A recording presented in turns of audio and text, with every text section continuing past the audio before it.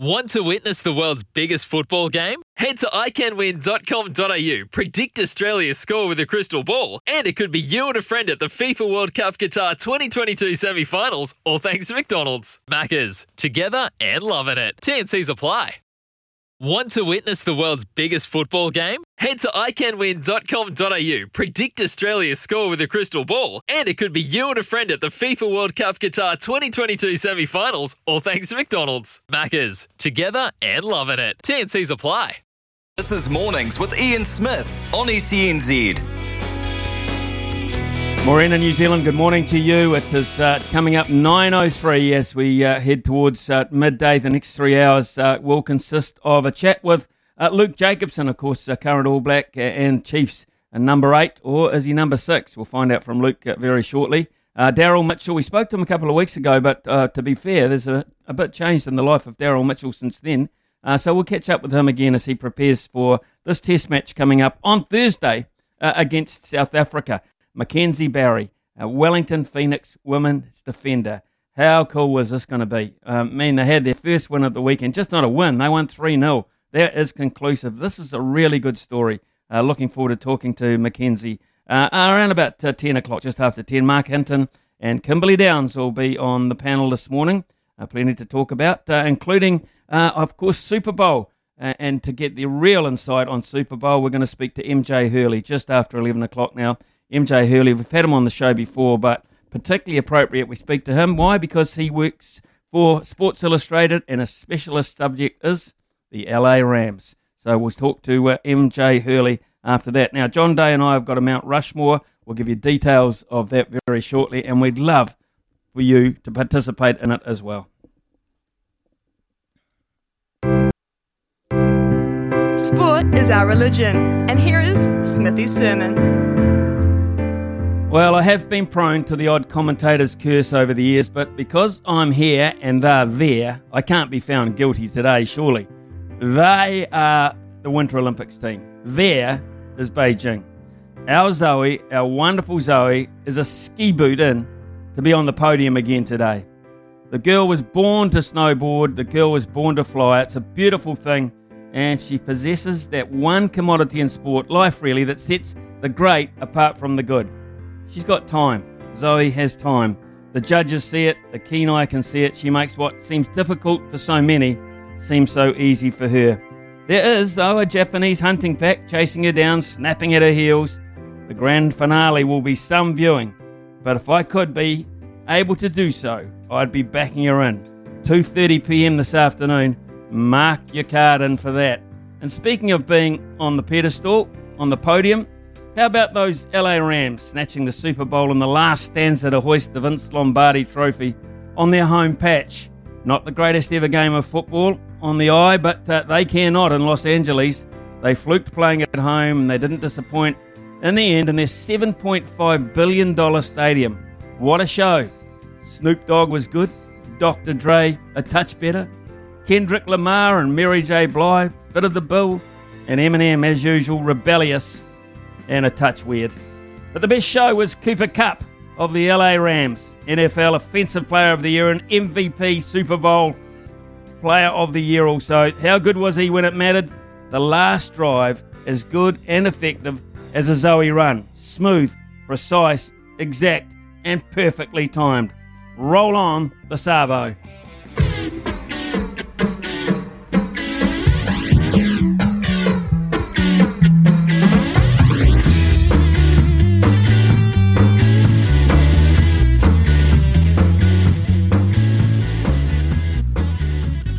Close, isn't it? You can almost smell it. The Super Rugby season is very, very close. Just 5 days away from it kicking off, and the opening game here in New Zealand will be between the Chiefs and the Highlanders at Wakatipu Rugby Club in Queenstown. The teams have been living in their bubbles in the central Otago town, and joining us from the Chiefs camp this morning is Luke Jacobson, and John Day spent a little time with him earlier this morning. Just 5 days out now from the Super Rugby season kicking off. The opening game here in New Zealand will be between the Chiefs and the Highlanders at Wakatipu Rugby Club. The teams have been living in their bubbles in the central Otago town. Joining us from the Chiefs camp this morning, All Blacks loose forward Luke Jacobson. Luke, doing it tough in Queenstown, mate. I've seen some of the views from your hotel. Geez, you really are. You're doing it tough, you guys. Yeah, g'day. Thanks for having me. We've actually managed to score a pretty nice hotel here at the QT. We've got a little bit of a lookout over the lake, so wake up in the morning, open up the curtains, and she's all looking pretty good. We've done all right. Yeah, absolutely. So when you get the news a few weeks ago that, you've all got to move to Queenstown, what was your kind of initial reaction? It was initially was a little bit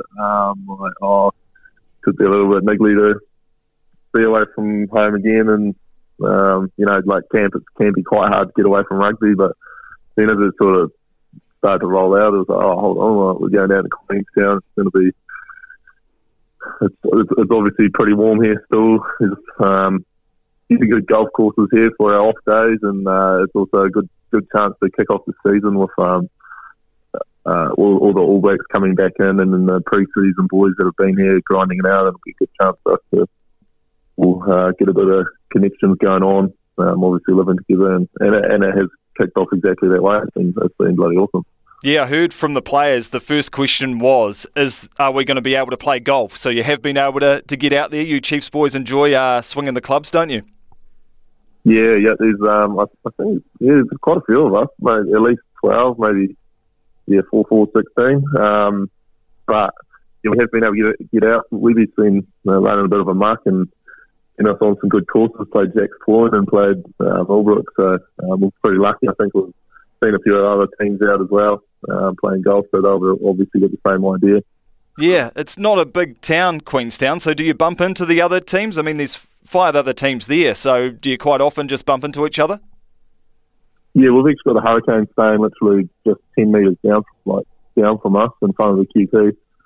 And all the other boys are sort of, I hope the Highlanders are just up the road and see them around a bit, but weirdly enough, we still have to keep distance from them, even though we'll be playing against them coming the weekend. But I'll see everybody around a little bit. Yeah, nice. And you've had a couple of pre-season games under your belt, or the Chiefs have at least, thrashed Minor Pacifica and had a couple of good halves against the Highlanders and the Blues, so things going pretty well? Yeah, I can, the pre-season games went really well. There's a good bunch of lads putting their hands up for selection. It'll be interesting to see, we will get to see it today, but you guys probably get to see it a little bit later, what the team selection is and what combinations they go with. But I think the depth of the squad's looking really good. Everybody was, there's some good performances, and it was good to see a few wins in the pre-season. But we all know if the pre-season wins mean nothing, we'll be coming out ready to try and get our first one this weekend. I thought it was if you lost your pre-season games, they mean nothing. But if you won them, then they mean everything, and it means you guys are the team to beat. However you look at it, but I won't be reading too much into it, that's sure. Yeah, fair enough. Clayton McMillan back as head coach and Warren Gatland as the director of rugby. Just how is that kind of working out as players? Is Gat still quite hands-on at trainings, or does he leave it up to Clayton? Yeah, I guess Clayton's like the top dog as he was last year, but Gats is coming in and he puts his little 2 cents in here and there, and I guess he's a bit more of a overseeing role, and I think it's been working pretty good so far. I think Gats probably does a bit more work behind the scenes and development of the coaches, it's been pretty good, and I think we've got some great experience here as the coaches, and the dynamic of them is working pretty well at the moment. Yeah, it seemed to work really well last season. You guys are on the up and up, and you got Brodie back this year. Not a bad addition to the pack. Yeah, you got the big Guz back. He's been good coming in. Obviously, he's a very experienced player who obviously has sort of a knows what's going on around the lineouts, and he's obviously one when he was back here was one of the better players week in, week out as well. So it'll be wicked to have him back in the squad, and he's got some good lock pairings putting their hands up in the pre-seasons, and obviously you got your Poots and your Josh, who were away with the ABs last year as well, so it'll be interesting to see who he partners with. Yeah, absolutely, and always strong in the loose forwards, the Chiefs. So yourself, Sammy Kane, Peter Gus, pretty settled look to the loose forwards? Yeah, the loose forwards the same. And there's other boys, Kalen Boshier and Zoom Tennessee now, and there's a couple of boys injured, but there's a decent amount of depth there as well, so be interesting to see what they do there. Yeah. How did you rate your 2021 season? Obviously, you started playing for the Chiefs in 2018, 2019 World Cup. We know what happened there with the All Blacks, and it looked like last year, you played 10 tests for the AB, so great to get some regular kind of rugby under your belt last year. Yeah, it was awesome. I was good to get back into the All Black setup and work my way into some games as well. It would have been, obviously hadn't been in there since 2019, missed out on 2020. But as any New Zealand rugby player, it's where you want to be, and I learned a lot being back in there, and it's made me pretty hungry to work on a few things this year and chance my armour again this year and try and maybe work my way up the ranks into a starting spot. But obviously that's only done by performance out on the field, so we'll be pretty hungry. Thinking a little bit about that, but obviously forefront be about the Chiefs. But it's all carrot at the end, hopefully, that I can go and grab. Yeah, absolutely. So what kind of work-ons did the ABs give you at the end of last year heading into this year? Probably mainly just around defence and getting back to being, I guess, more of a enforcer there.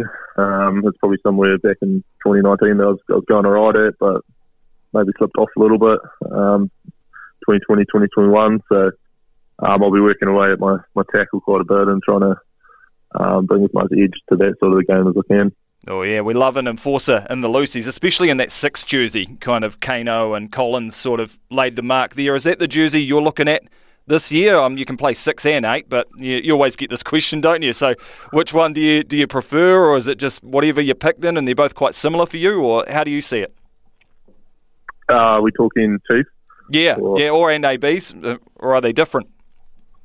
Well, obviously, you've probably got Artie, who's locked down the 8 jersey pretty well there. Maybe a little more of an opportunity for 6, so probably there. I'll be looking to try and push into 6 a little bit more. But for Chiefs side of things, I really enjoyed playing 8 last year, and I'd love to be able to continue growing my skill set at the back of the scrum. And I feel like you just end up being more involved at 8 in the middle of the park and then attacking plays and that as well. So would be pretty keen to play 8 here, but we'll see what happens. Yeah, nice. You talk about attacking plays in the Chiefs. No DMAC. So have you basically had to tear up your attacking book from last year and start afresh this year? No. It was, obviously DMAC brings his awesome flair that he brings to attack, and probably not many other players can bring what he brings. But we'll still run fairly similar structures, but obviously you just don't have the individual brilliance of Damien. But we've got some good players like Bryn and Josh Ioane and Caleb Trask who fill into that position as well, which who can run their style of play in the same structure. Yeah, how's Josh fitting in, and how classic is it he gets to take on the Highlanders first up? How's he been this week? Yeah, he's been good. He's fitted in pretty well, and he's trying to add his 2 cents and a little bit different way of thinking. So it's been good, and he's been working away well with Rog, the attack coach, and Brennan and a few other boys just trying to get things working smoothly. Yeah, that Chiefs kind of flair you guys play with, it seems like it'd suit his style of play really well. Yeah. Josh is a very skillful player and brings a different style of play again. So I think it will work well, and be keen to see him out there. Yeah, absolutely. And what a day game at Wakatipu Rugby Club. So 4:35 kickoff. What's the ground like? Is it your classic club rugby ground, or is it a bit better than that? It's not too bad. We played our pre-season there on Saturday, and no, it's pretty good. It's I'd say it's better than the club rugby ground. It's probably obviously not quite you in the stadium ground, but no, I think we'll do the trick. No dramas. Yeah, and how do you get to the game? At least you don't have to do a 4-hour bus ride to Dunedin this weekend. Yeah, good. Just down, 5 minutes down. We'll be there and ready to rip in. Excellent. And just finally, Luke, we do a Mount Rushmore every Tuesday on Smithy's show where we name our top 4. And this week we're doing our top 4 Chiefs. So I'm not going to get you to name all 4, but who would be your favourite Chief of all time when you look back at the history of the team?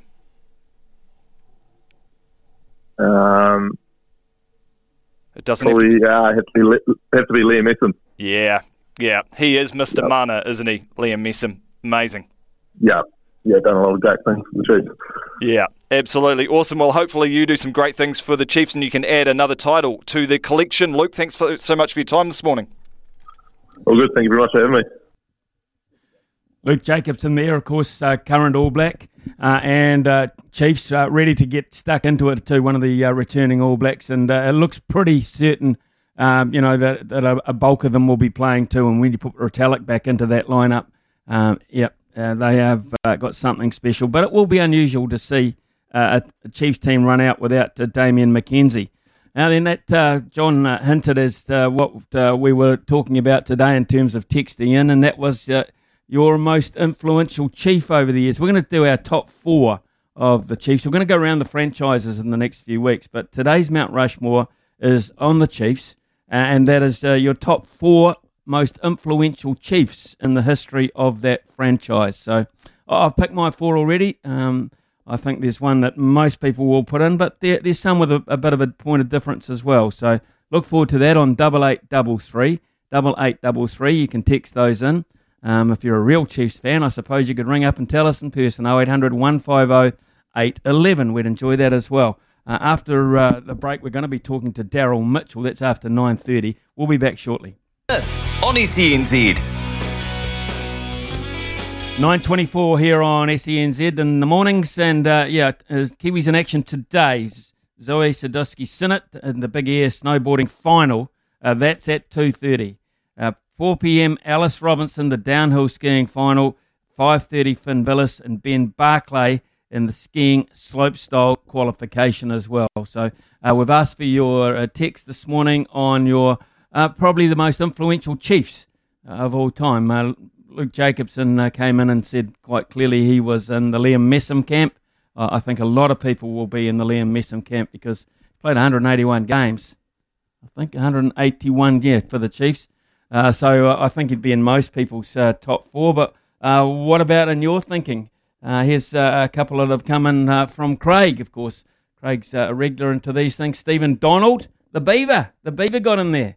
Ian Jones, John O'Gibbs, and Liam Messam. There you go. So that's pretty much the example of what you want. We'll be doing that around about 11:40 this morning. John, I watched yesterday's Zoe Sadowski-Synnott qualifying, and I had 3 runs, and she worked it out absolutely perfectly. She had the first run where she was top, then she pulled back knowing full well that she would qualify, but guaranteed her spot in the final. Brilliant. And then at the end, she just came in and said, you think you can top me?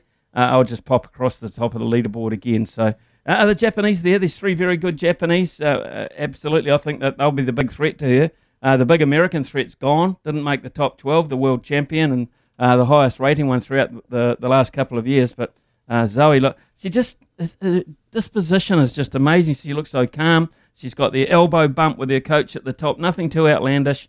And then away she goes. But it's just, you can just sort of sense her tricks just seem like they take forever, but she's got the same amount of time to do them, and it's quite freaky, really. She's gifted. Remember, she's very, very gifted. Yeah, you nailed it in your sermon. Just great athletes have that extra bit of time, don't they? And you think of Michael Jordan instantly. He always just had that bit of extra hang time, and even closer to home, Dan Carter seemed like he had that extra time as well.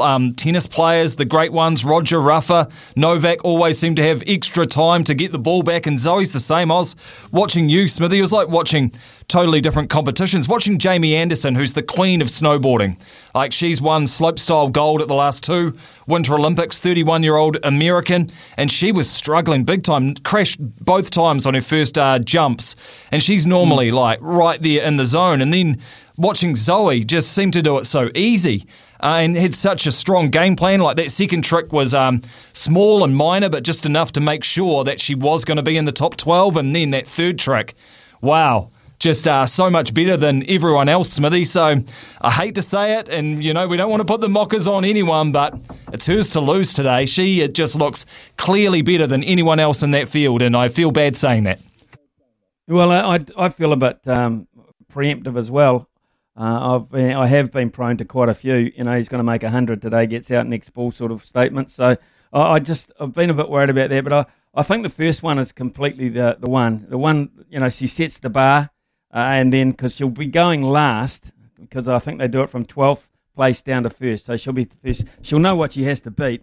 But getting that first one on the board, and that forces the others to go real special, real hard.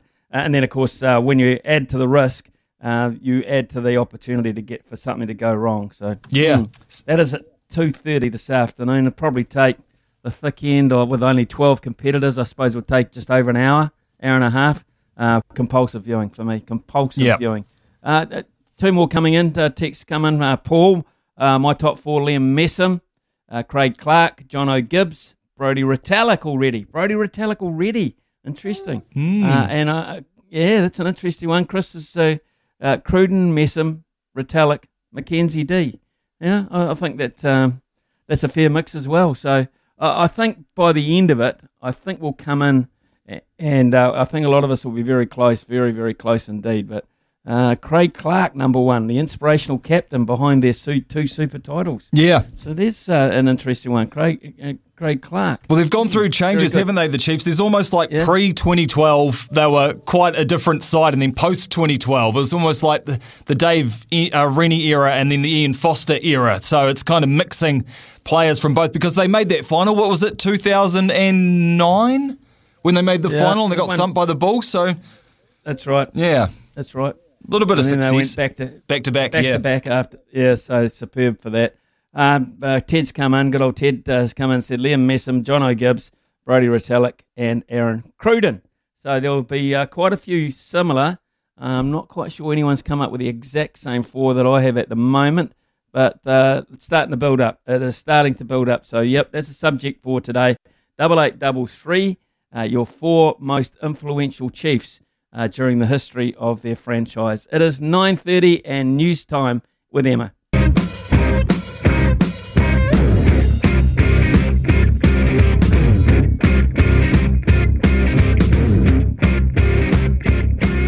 Cool. It is 9:32 here on SENZ, and a lot has changed since we talked to Black Caps all-rounder Daryl Mitchell just 3 weeks ago. A lot has changed for him. He's picked up the ICC Spirit of Cricket Award, landed an IPL contract, and he's also set to bat in the top order for the Black Caps in the first test against South Africa at Hagley Oval in Christchurch, starting all going well on Thursday morning. Daryl, thanks very much for giving us some more of your time. Tell us a wee bit about this ICC Spirit of Cricket Award and the reason you got it. Hey, Smithy. Thanks for having me. It's obviously a pretty cool award. It's not something I guess you go out trying to achieve, but for it to have come about and to get recognised for playing the game in the right way, it's pretty cool. Do you remember the moment when you decided to not take the run? I mean, is that just ingrained in you? Yeah, I do look back now and I think, there wasn't a lot of thought process going through it. I felt like I impeded Rashid in trying to get the ball, and it just felt like the right thing to do at the time. It's something that we as a New Zealand cricket team pride ourselves on, that we try and play the game in the right way, and we wanted to make sure we win on our own terms. And I guess it was not something that was thought about. It just sort of happened, and I think cricket helps you in funny ways. If you do the right things, I think it comes back and rewards you. So we're lucky enough to win that semi-final and move on to the final, and maybe that was something that just was meant to be. Yeah, maybe it was too. Maybe a little bit of karma there. Certainly some fine upbringing Listen, the other thing too that has happened just recently outside the Black Caps squad is the IPL auction. Now, you've been picked up by the Rajasthan Royals for $150,000. I think it's warranted too on your T20 World Cup form. Daryl, tell us about that process. Did you stay up and watch?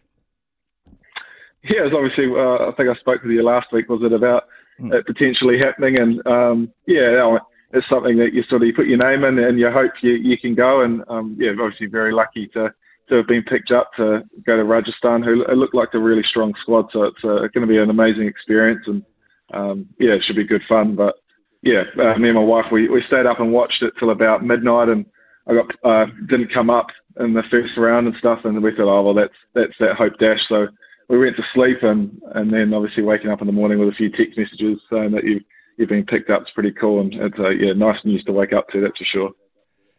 We know quite a lot about KKR because of Baz. We know quite a lot about Chennai because of Flem and where Bondi's been, etc. Tell us a wee bit about the Rajasthan Royals, where they're based, who's in charge, and some of your teammates. Yeah, look, Rajasthan, they're a strong squad. Obviously had initial success early on when the IPL first started.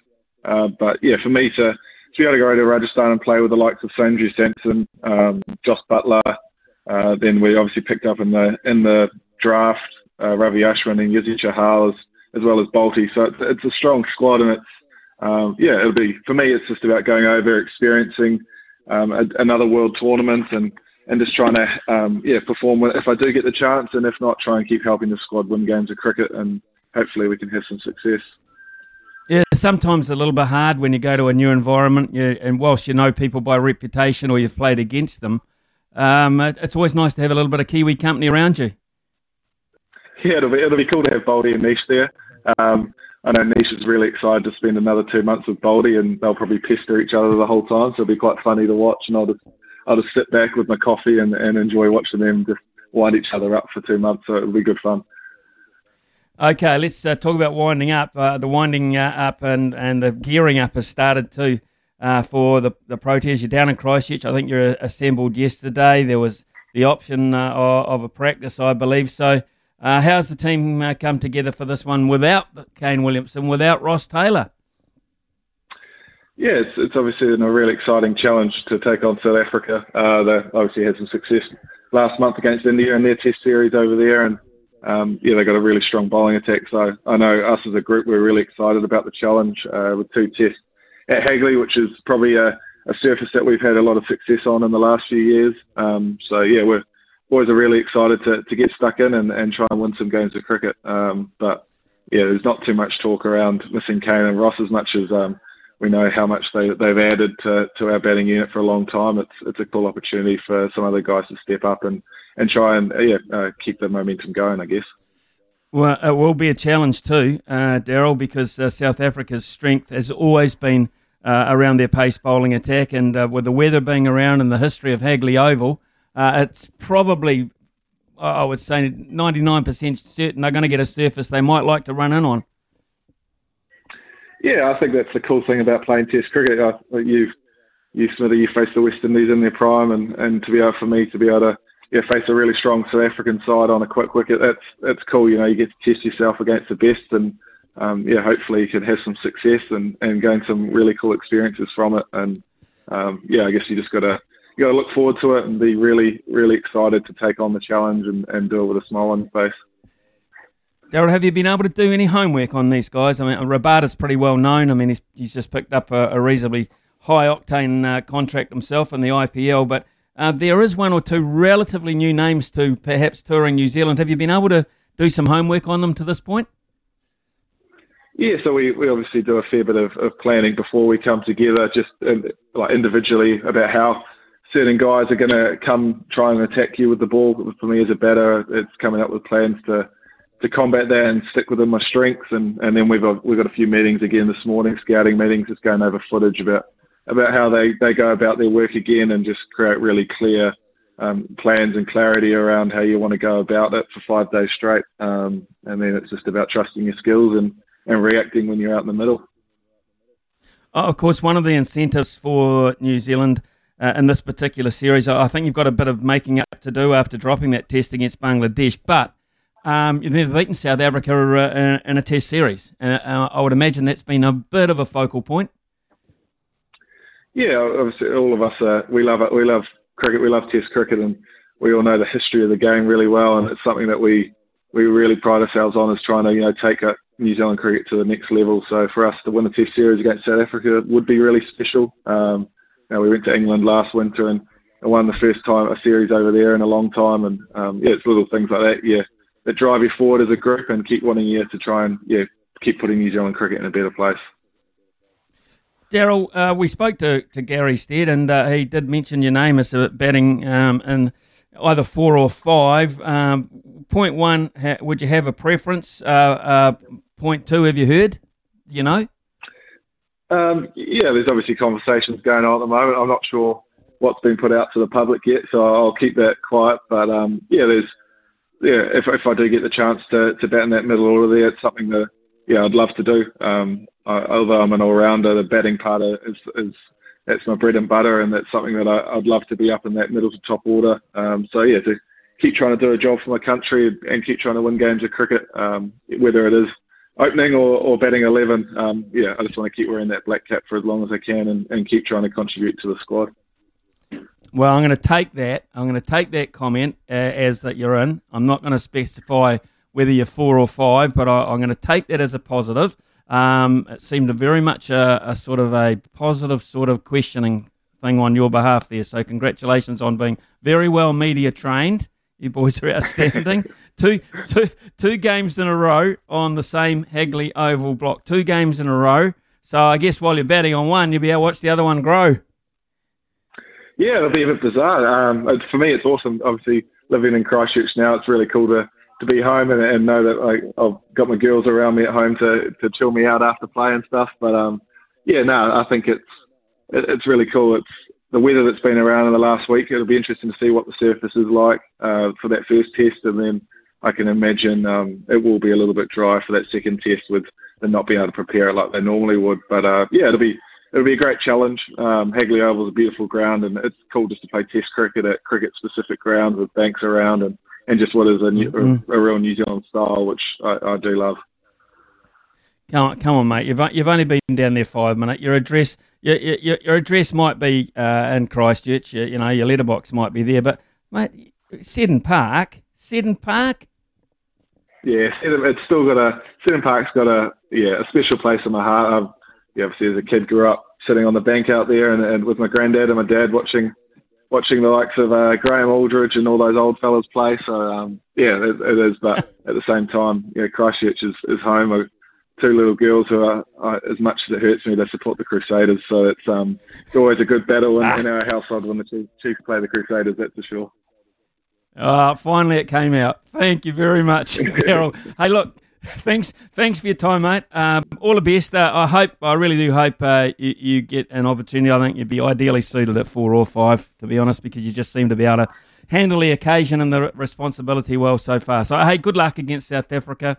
Let's hope you win a toss if you have to, and let's hope it's a great start to the series. Thanks for your time, buddy.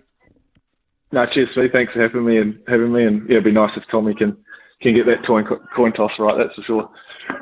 Yep, it's pretty simple, mate. It's an art. You just toss it up, and halfway down, you just put a little bit of influence on it, or you convince them to call tails and have two-headed coin, one or the other. Well, it's meant to be 50% right, but I don't know if that's happening with the way we're going. So we're definitely due for one. So it'll be good. Yeah, you're due for one, mate, and all the best. All the best with the toss and everything that follows on. Thank you. Cheers, mate. Thank you. Yeah, cheers. Daryl Mitchell there, fine bloke, and a terrific black cap so far, and I think he'd be ideally suited there. You get a guy you trust. When you see him come out to play, you just get a good feeling about him, John. He's one of those guys you just feel, he's going to give 100% every single time. He's by and large going to be very hard to get out because he prides his wicket, puts a high price on it, and he just defends it for all on the opportunities that he gets, and that's why that's why I think he's pretty successful all the time, because he values every opportunity to play. It's not like he's ever been in a situation where he's guaranteed to be in the side time after time after time. And when you have that opportunity, sometimes you just let things drop away a wee bit, knowing that you've got a bit of insurance in the bank. He's never really played a lot with that, Daryl Mitchell, and he earns every bit that he's got. So I like him at 4, actually. I like Daryl Mitchell at 4 because we'll have had left-hander, right-hander, left-hander, right-hander, left-hander, like that, because for bowling attacks in particular, trying to settle on line and length, if you mix it around a wee bit, I quite like that. And also, I'd quite like to see him, perhaps, we all know Williamson will come back in at some point, and he'll probably come back in at 3. So we need to find a 4, and whether it be Conway or Mitchell, maybe leave Nichols in the 5 or 6 role where he seems to be comfortable. Once he gets in, he bats well with the tail. That'd be the way I'd look at it anyway. Yeah, I liked hearing that he's up for it. He's just like, he wants the big challenges on the biggest stages, which is a great sign for a cricketer. He's a mature cricketer too now. He's been around a long time, hasn't he, Daryl Mitchell? So he's getting his chances at international cricket and he's not letting us down, Smithy. And we need someone who makes us feel safe when they walk to the wicket, because Kane always does, Ross always did. We need someone with that kind of aura around them. I get that with Tom Latham as well. I get that kind of safety feeling, but we need some more than just Tommy on his home patch. Steady the ship, Daryl. Has it got a ring to it? Steady the ship, Daryl. 9:45 here on SENZ. I've got plenty of texts on that subject of your top 4 standout Chiefs over the period of their franchise. We'll read them out shortly. Behind the stumps to behind the mic, you're in safe hands. It's Mornings with Ian Smith on SENZ. Harrison Marker has come in, and I noticed Harrison made a really good knowledgeable contribution to the breakfast show as well this morning about golf courses. Harrison, how can Sione Lauaki be left out? That's an interesting one. Remember, Sione Lauaki, he was a terrific Chief. He played his best rugby for the Chiefs and against Auckland in particular. He fired up against Auckland. He played 70 games for the Chiefs over the course of about 7 years. Very sadly passed away. Just a 5-year anniversary the other day, actually, 12th of February 2017, sadly for rugby fans, but Sione Lauaki passing away very, very prematurely, John. What a powerhouse off the back he was. Oh, my instant memory is him just ragdolling Richie McCaw. Like, not many people in the world can say that they've made, they've owned Richie McCaw, but Sione Lauaki can. I found every time he played the Crusaders, he just lifted, and definitely, you're right, played his best rugby for the Chiefs. That's one that I'd actually forgotten about, so great text. Yeah, it is, and to be honest, Chase from Waiuku, Chase is regular as contributor as well. He's on the same wavelength there because he's put Sione Lauaki in his top 4 alongside Liam Messam, Anton Leonard-Brown and Aaron Cruden. He's put in as well. So there you go. Mike's come in. You'll like this one, John. Mike's come in and said, number 1, Dave Rennie. Number 2, Dave Rennie. Number 3, Dave Rennie. And number 4, Dave Rennie. And thank you to the Hurricanes for being so dysfunctional. We got him as a coach. I do like that one. I was going to spring that surprise on you, Smithy. It was the first one I wrote down, actually, was Dave Rennie. I know we're probably talking players, but just the most influential Chiefs. When he came up from the Hurricanes and brought Aaron Cruden with him, that's the day the franchise changed, I think. Yep, it is. We got more to read out. We'll do that probably after 11 o'clock. We've got a pretty busy 10 to 11, but keep them coming in. They will all be read out, I assure you. It's 9:52 here on SENZ in the mornings. Nothing gets past Smithy. It's Mornings with Ian Smith on SENZ. You got to know when to hold up, know when to fold up, Smithy's Multi. know when to walk away, and know when to run. Bet live on your favourite sports. Download the TAB app today. So going into yesterday, we were 8 wins, 13 losses. Not a bad sort of a ratio, to be fair. When you multi up the value of a multi, you'd be well ahead on that ratio. If they're able to maintain that, that'll be cool. And at the moment, we're still 8 and 13 because our third option is still going. The Rams got up and beat the Cincinnati Bengals. We all saw that at $1.46. Last night, Ireland did beat Nepal. It was pretty close, actually. I thought they'd thump them, but they beat Nepal at $1.40. In cricket, T20 cricket, and at half-time between West Bromwich Albion and Blackburn Rovers, of course, Blackburn Rovers was the old team for Ryan Nelson when they were in the Premier League. It's nil all. It's nil all at $1.72. So we're still hanging on a $3.52 result there. So today, New Zealand women to beat India. They have a one-day international, the second one. Of course, they've won the T20, won the first one. $1.44. Chicago Bulls to beat the San Antonio Spurs. Old Pop can't buy a win. It's $1.58. Melbourne City to beat Adelaide tonight in the A-League at $1.45. And Australia, just downtown, are going to be playing against Sri Lanka in a T20 International. They're $1.18 favourites. That just adds a little bit of interest to, I think, a pretty good one. $3.89. That's what's up for grabs today. I'll keep you posted on WBA and Blackburn very shortly. But meanwhile, it's coming up 10 o'clock here on SENZ, and it's news time with Emma. The all-new SENZ is Kiwi for sport. Day or night, summer or winter, he's the sound of sport in Aotearoa. This is Mornings with Ian Smith on SENZ. It's 10:03 here, and good old New Zealand and Australia. It's a little bit earlier in the morning, but they're celebrating over there. And what a weekend it was for the Wellington Phoenix in the Women's A-League. After a draw and then 9 straight defeats, they finally picked up their first win of the season with a really convincing 3-0 thumping of Canberra. Joining us now to chat about that result and looking forward to the remaining 3 games is defender Mackenzie Barry. Good morning to you, Mackenzie. You're still on cloud 9, you girls? Good morning. Everyone's just buzzing over here. We are just so proud of everyone and just so happy to finally have gotten that win that we've just been working like all season for. We came so close a couple of times, and to not win earlier was a bit disappointing, but we're just so happy, and we're off to training in about half an hour, so we'll see how everyone is this morning. Back into it again. Listen, as you said, you were so close a couple of times. You had the draw as well to begin with. Did you ever get the feeling that it just wasn't going to happen for you?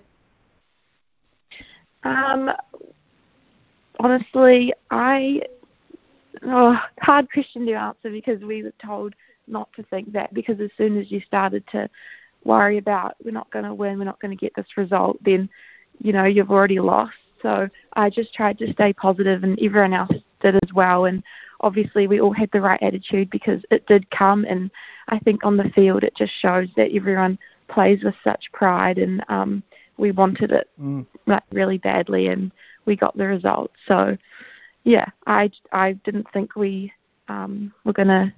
I thought we would get the win eventually, Well, when you win 3-0 with about 5 minutes or so to go, I think you probably realise you are going to win.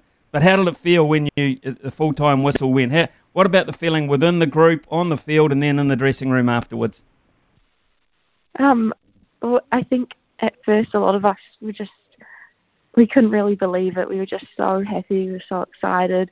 Everyone was just a lot of hugs, a lot of yelling, and then in the dressing room a lot of dancing. Everyone was just so excited. And then, it was a great after-match little function as well, just, having food and chatting about the game and how happy we were. So, it was a great atmosphere.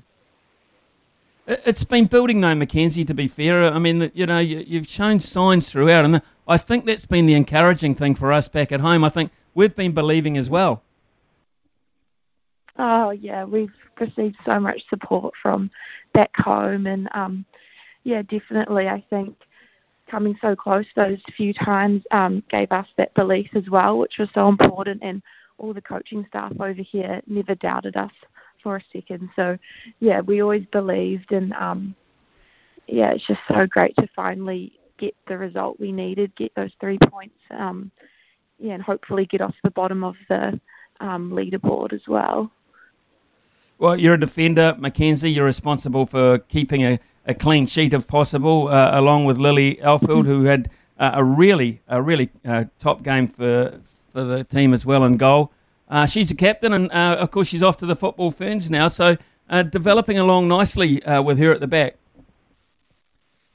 Yeah, we're so happy that Lily's been called up. She totally deserves it. She has just been playing so well throughout this whole campaign, and she really leads everyone.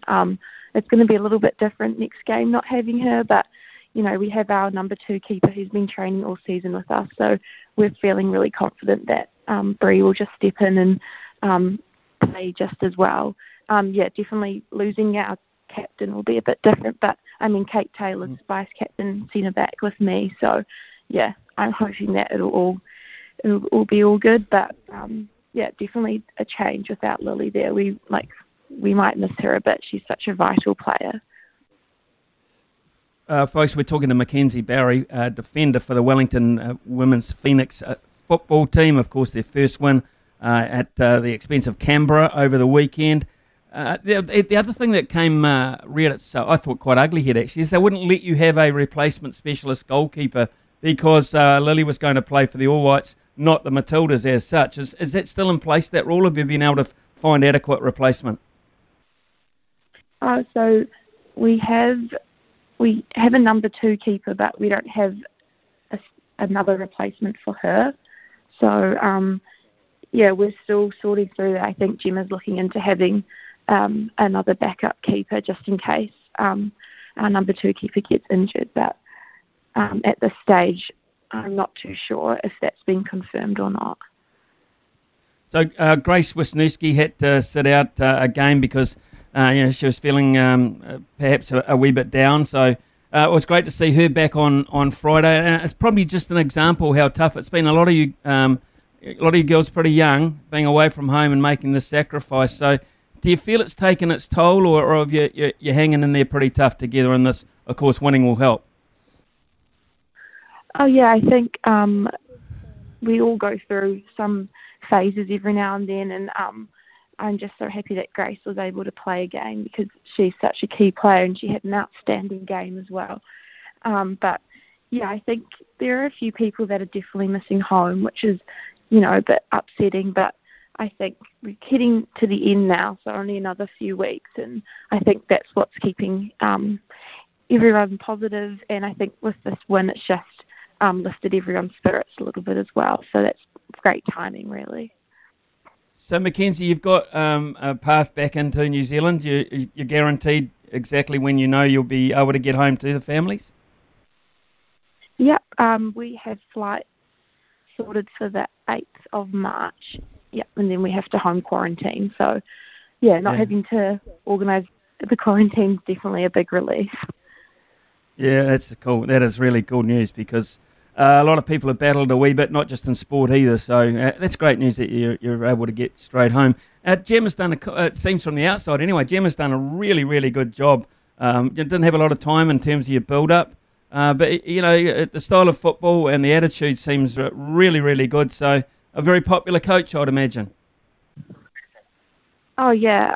I've been coached by Gemma for a couple of years now when I was living in Auckland. And, she's a great coach. And over here, I think she's more than just a coach to a lot of the girls. We all look up to her and we really appreciate her style of coaching. And, since we're all away from home, it's just nice to have such a friendly coach who's understandable and but also, can give you the hard word when necessary. So, she's been doing an amazing job. You're playing Adelaide, the third on the table, so they're a pretty well-performed team, but you played them less than a month ago, only lost 1-0. And now, of course, winning breeds more winning, hopefully. So do you feel confident going into this next one? Oh, yeah, definitely. We've set a few goals. We've decided that, the last 3 games we're going for the win for every single game. So, it was a tight game last time we played them. I was actually injured, so I couldn't play. So I'm actually really looking forward to, seeing what they're made of. And they did just beat Brisbane yesterday 8-2, which is a huge score. But they've played back-to-back games. I think they've had 3 games in about 8 days. So I think they'll be a bit fatigued, and that's an opportunity for us. So, definitely going for the win. Mackenzie, this, of course, I would imagine you've been playing football for quite some time, even though you're very, very young. You're realising, I guess, a bit of a dream here to play football on a stage like this. What have you learnt? What do you feel you've learnt as an individual about playing football? And would you be keen to really go back and get stuck in again?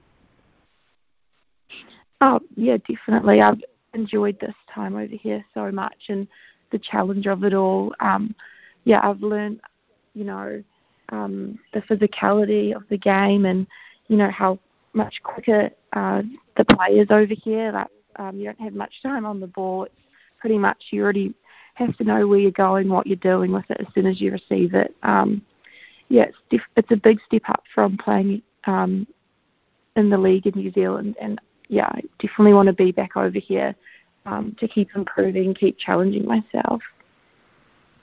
And even better, if time permits and society permits, maybe playing at home, running out on Wellington Stadium at some point. Now there's something to really look forward to, a home crowd. Yeah, that would be awesome, especially since we've only been playing, overseas and not had a huge amount of support, although we have had some loyal supporters that come to all of our games, which has been amazing. But I think next season we're definitely looking at being based in Wellington and having most of our games at home, which would be so cool. Just, playing in front of friends and family, and in front of the nation that we're representing, which, really looking forward to that. Well, the nation's very proud, I can tell you, Mackenzie. Particularly happy on your behalf to see you triumphant the other night. Look forward to these last 3 games and safe trip home so you can get back and spend some time with your family. Thanks very much for giving us some time. It's been really cool to chat to you. Thank you very much. Cheers, Mackenzie. Train well today, and prepare well for Adelaide. Wonderful performance, really, for the Wellington Women's Phoenix team. John, you can hear the enthusiasm. It's been tough. She said they've all battled from time to time from being away, very, very young, and doing something very, very new. It's not like they could ring up other women and say, well, what's it been like? How do you actually go through this, or how do you play in this competition? I mean, starting from scratch, I think it's one of the good stories. I mean, people look at the table and say no, but I think you've got to look a bit deeper than that. Yeah, I agree with you, Smithy. We've been on this ride, I feel, with them the whole time from when they got their licence to go into the competition really late. I mean, all these other teams have been in the Women's A-League, I think, for 2 or 3 years. I think Gemma Lewis had to build a team in about a month and then pick them all up. A lot of young girls, like Mackenzie's 20 years old, and take them across the Tasman for 3 months of bubble life. Like, it's been quite amazing. And then for them to draw their first game, then lose 9 in a row, and you could hear Mackenzie, you could feel like she felt like maybe they weren't going to win a game. But Gemma Lewis sounds like she is leading this team so well, getting alongside them when they need it, but also giving them the hard word, like Mackenzie said, when they need to win games. And now they have, Smithy, 3-0. 3 more games to go. They can probably see the finish line now. I think, 1 draw, 1 win, 9 losses. Sounds pretty bad, but I think that's been quite a successful season.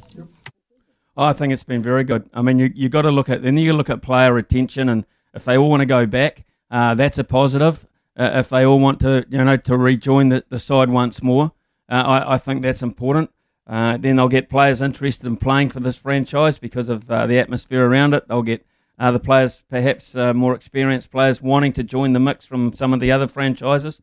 I think, and I think I read a story where Gemma Lewis has almost been confirmed as being coach again next year, which is a really positive statement from those in the know to say, yeah, we're happy. We're happy with the way it's gone.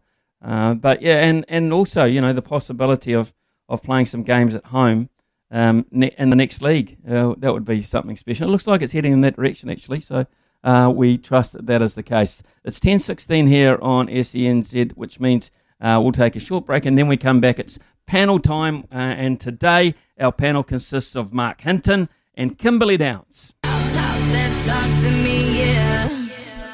Yes, it's panel time, and I'm pleased to say Kimberly Downs is with us this morning, and Mark Hinton as well, and Kimberly, we'll start with you this morning. Ladies first, on the basis that it's another day for Zoe going for gold, and it's around about 4 hours away till she stands on top of that slope and heads downhill at a great rate of knots. I'm excited. Oh, you're not the only one, Smithy. I am absolutely pumped for this.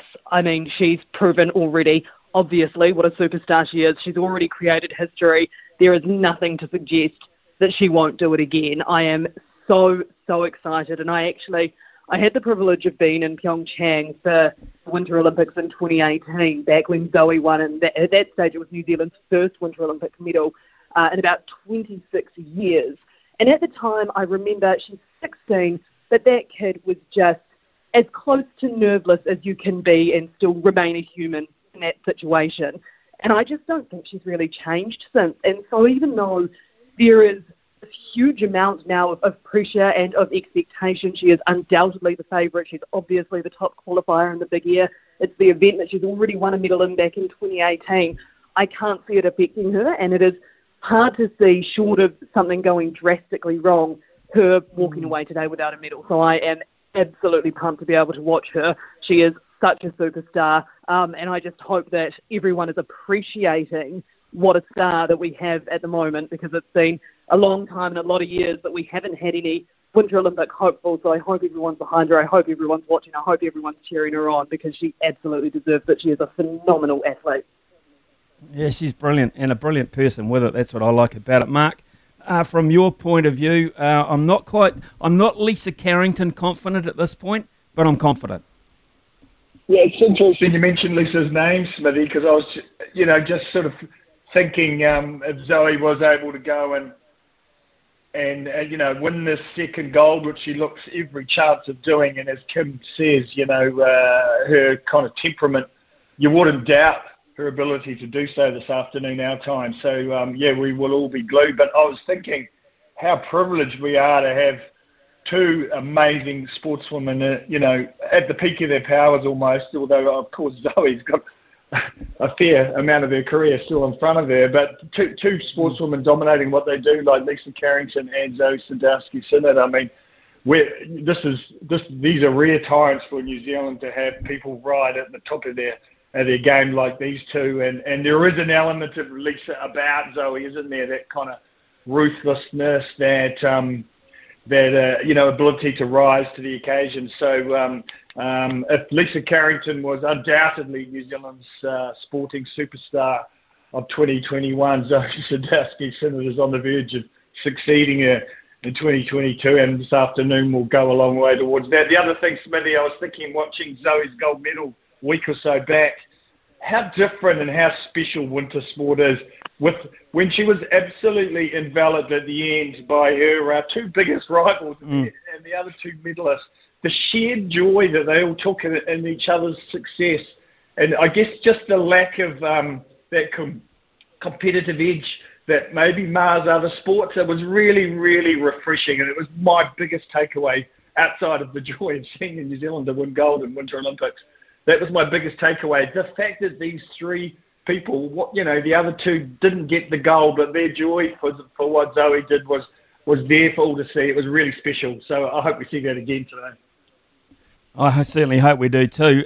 Just not too far away, though, is the figure skating competition. And Kimberly, all of a sudden, this 15-year-old girl from Russia, Kamila Valieva, is now all of a sudden having won a medal and then testing positive, been cleared to take part again after a hastily arranged Court of Arbitration for Sport released a ruling.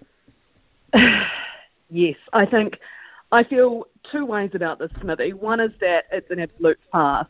The other is that it's incredibly sad.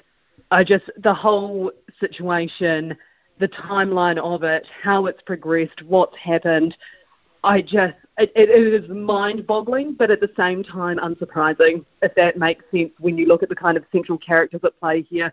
There are no winners in this situation. I think you can justifiably be angry at the Court of Arbitration for allowing her to continue to compete, at the same time understand their reasons for doing so.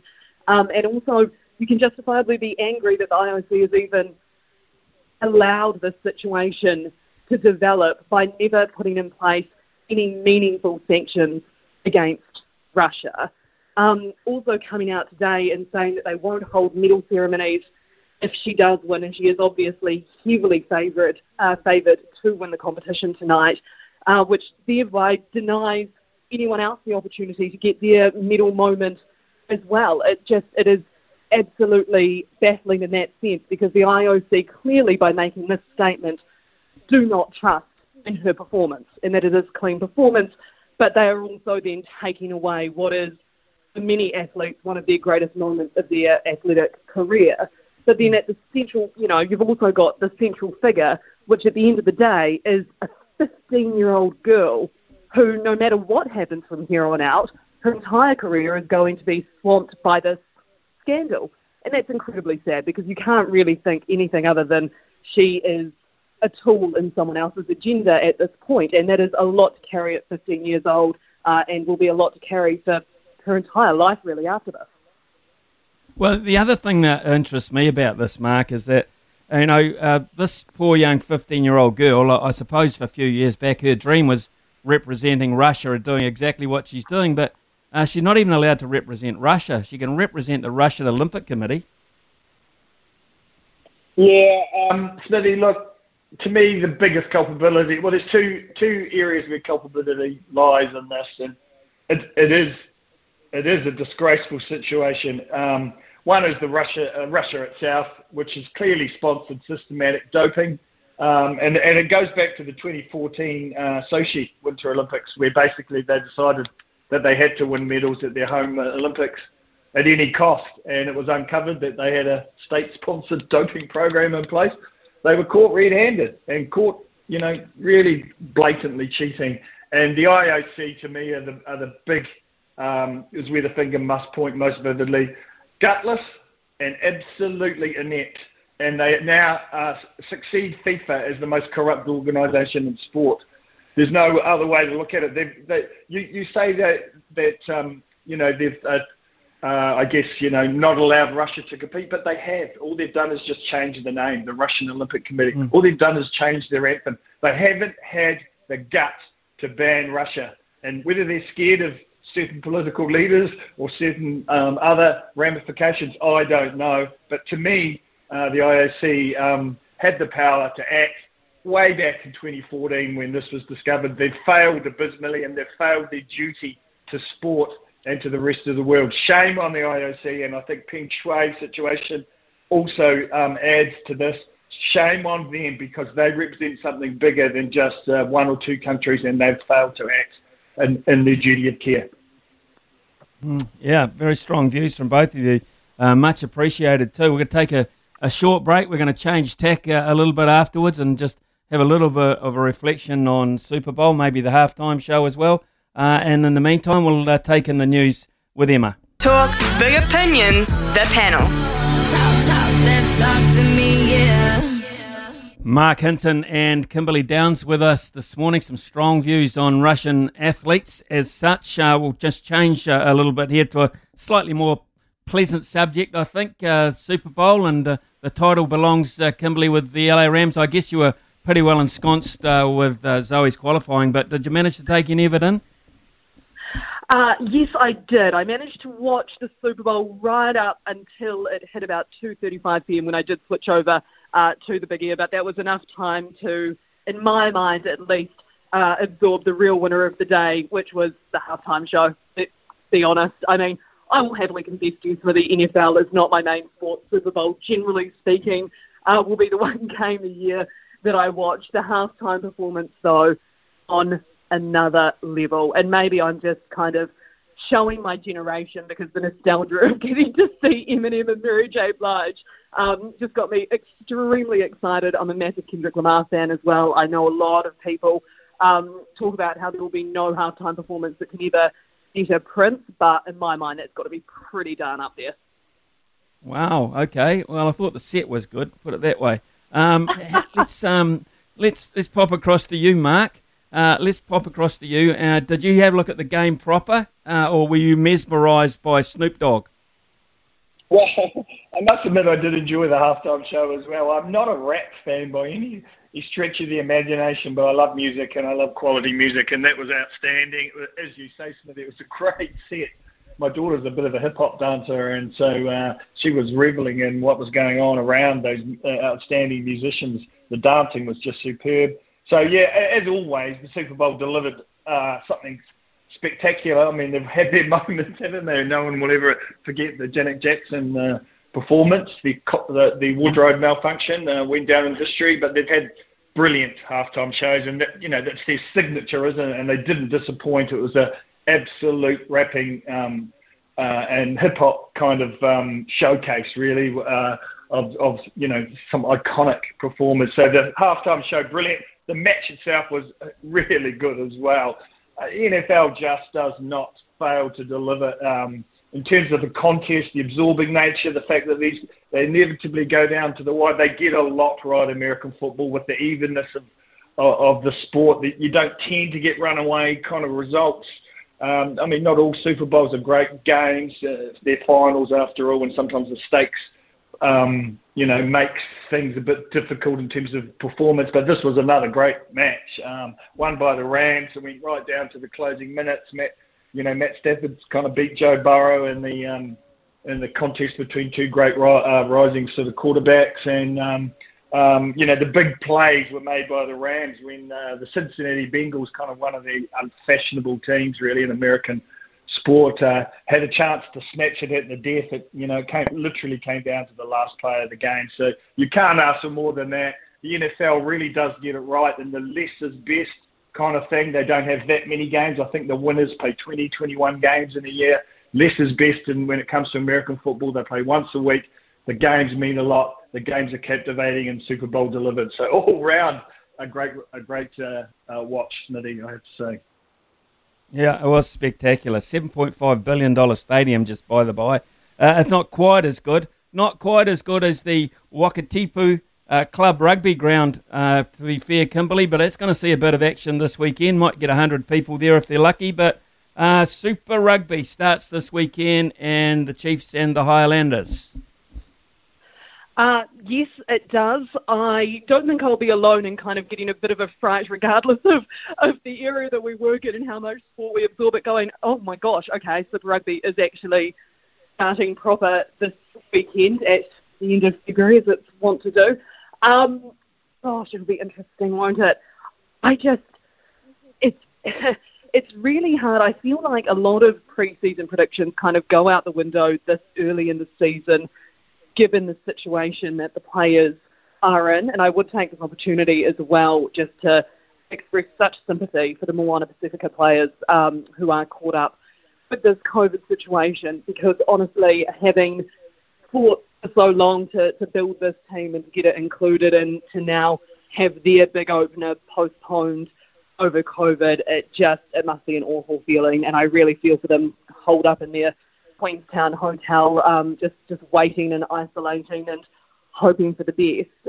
As far as this weekend's fixtures go, well, like I say, I do think the form book is kind of out the window at this stage, given all of the surrounding circumstances. We just don't know how they'll affect them. I would say that I do think the Chiefs are going to edge out the Highlanders, close to home ground as the Highlanders may be, but also it's going to be an interesting watch, isn't it? Because like you say, at the Queenstown Rugby Ground, not a huge amount of people really going to be allowed in. You might get a few people peering off balconies or over the fences. It's kind of almost harking back to a bit of, grassroots club rugby in a sense there. So it'll be interesting to see as well how the players respond to not having crowds there and fans there to hype them up.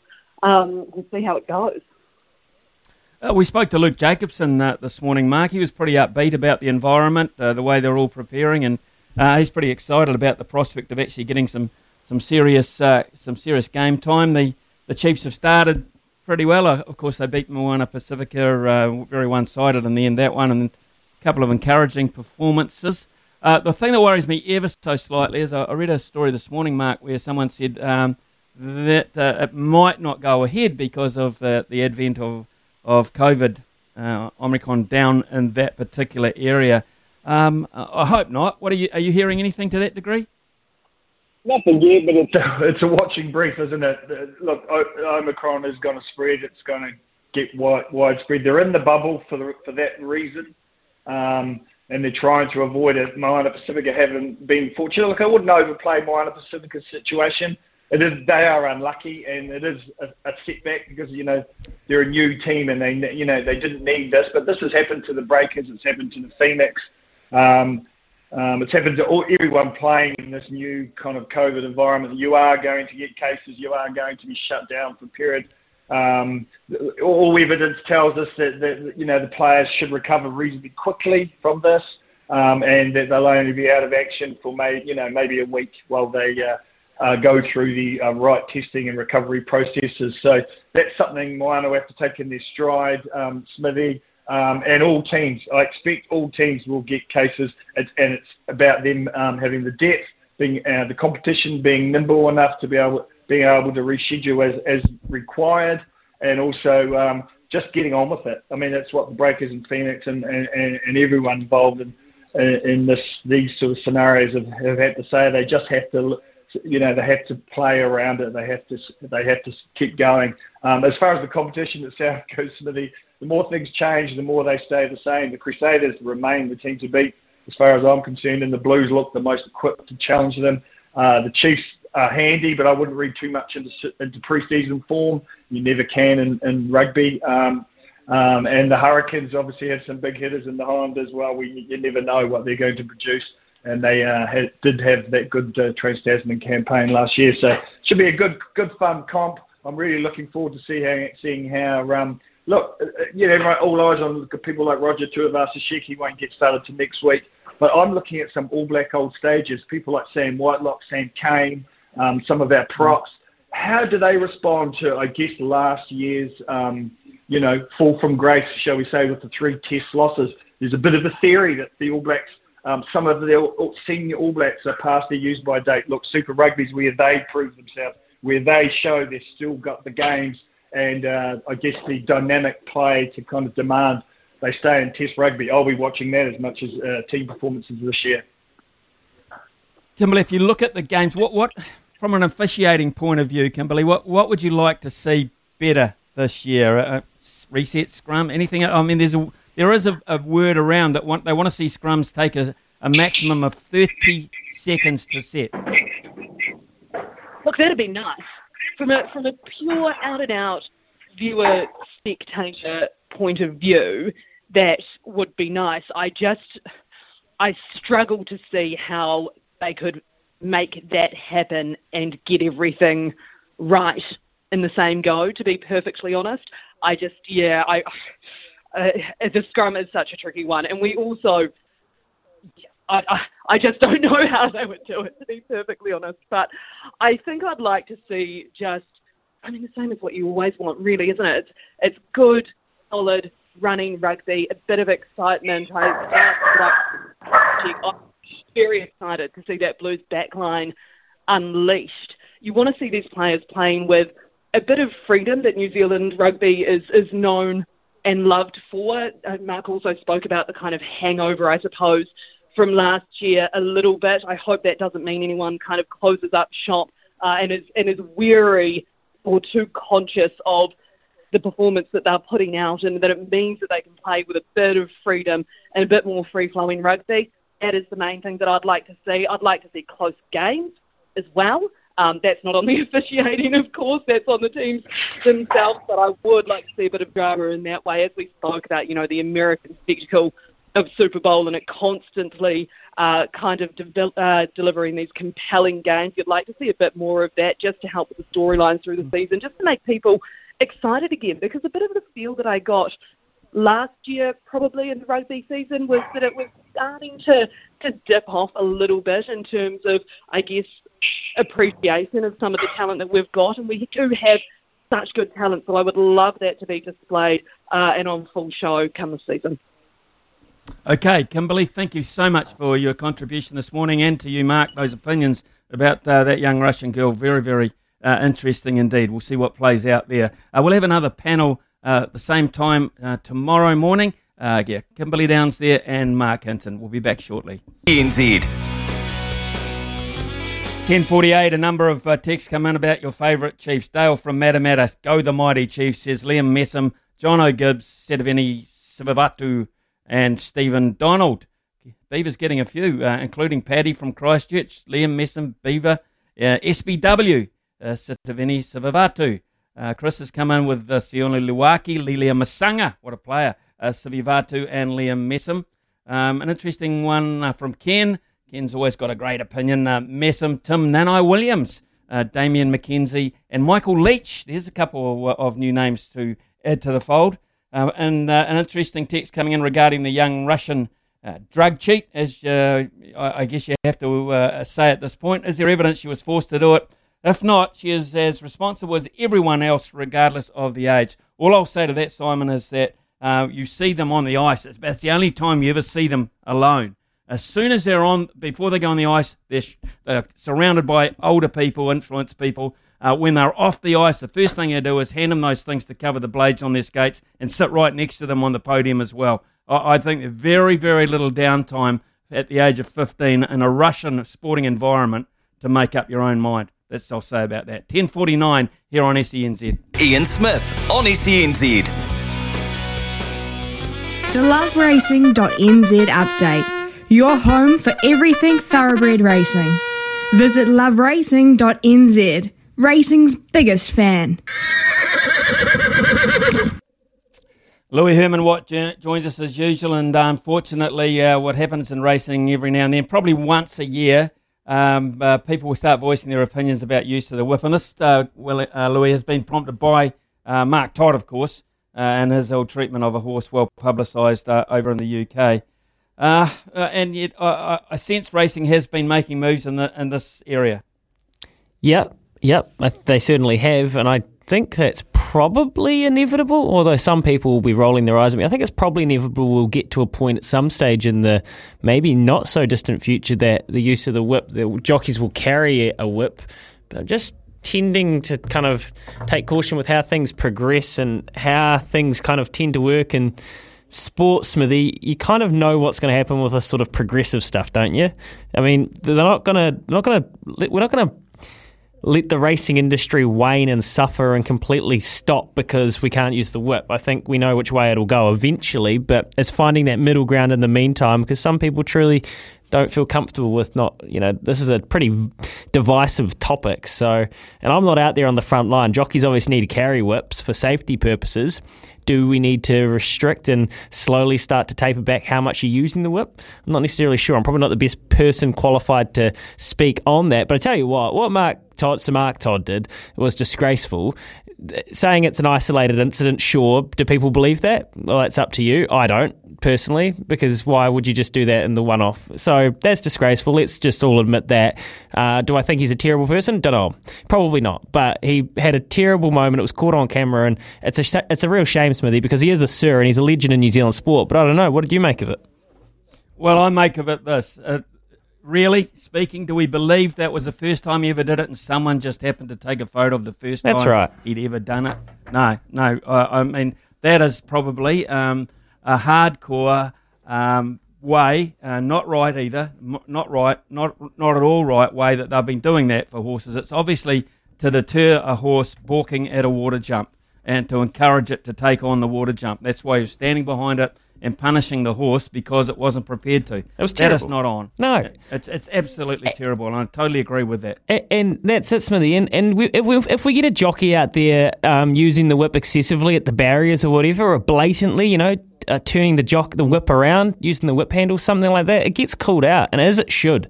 The last thing we want to do is make it acceptable and turn a blind eye to the stuff, because it's just the tolerance for it, as you know, with everything in sport and life, is slowly shrinking up, and good, I say. So, interesting topic, and it'll continue to spiral away. On a very positive note, though, Lisa Allpress back in the saddle, I think Friday at Awapuni after some injuries, so beautiful. Good sign. Great stuff. She's a legend, and the jockey ranks are better to have her out there, Smithy. Absolutely right. Well done, Louis. Thanks for that. BP, Brendan Popperwell is with us. I'm sure you're over the whipping and the use of the whip, BP. It's always been slightly contentious, but it's pretty closely monitored and punished, isn't it? It is. It's very much so punished. And I guess the other angle that punters like to take from it is when will we see a horse get relegated in the closing stages? So often we see horses that are urged to the line and a jockey is punished. When will it be that we see maybe a relegation? And we haven't seen that yet. And I almost think we're almost waiting to see that happen, and that will be the line in the sand. Just around some sporting games, of course, the White Ferns are about to start very shortly. The Indian women have won the toss. They are batting. Now, 285 India. They've just drifted. New Zealand White Ferns, $1.37. Real strong for support for them in the last half an hour. They've gone from 144 to 137. Money around Susie Bates to be top run scorer and also Sophie Devine. But if the Indian women can get some runs on the board, and of course with their spinners on effectively a day 3 pitch, could be a good game to watch. BP, thank you very much. Timing absolutely perfect. Coming up to 11 o'clock here on SENZ, and it's time for news with... This is Mornings with Ian Smith on SENZ. It is 11:02 here in New Zealand.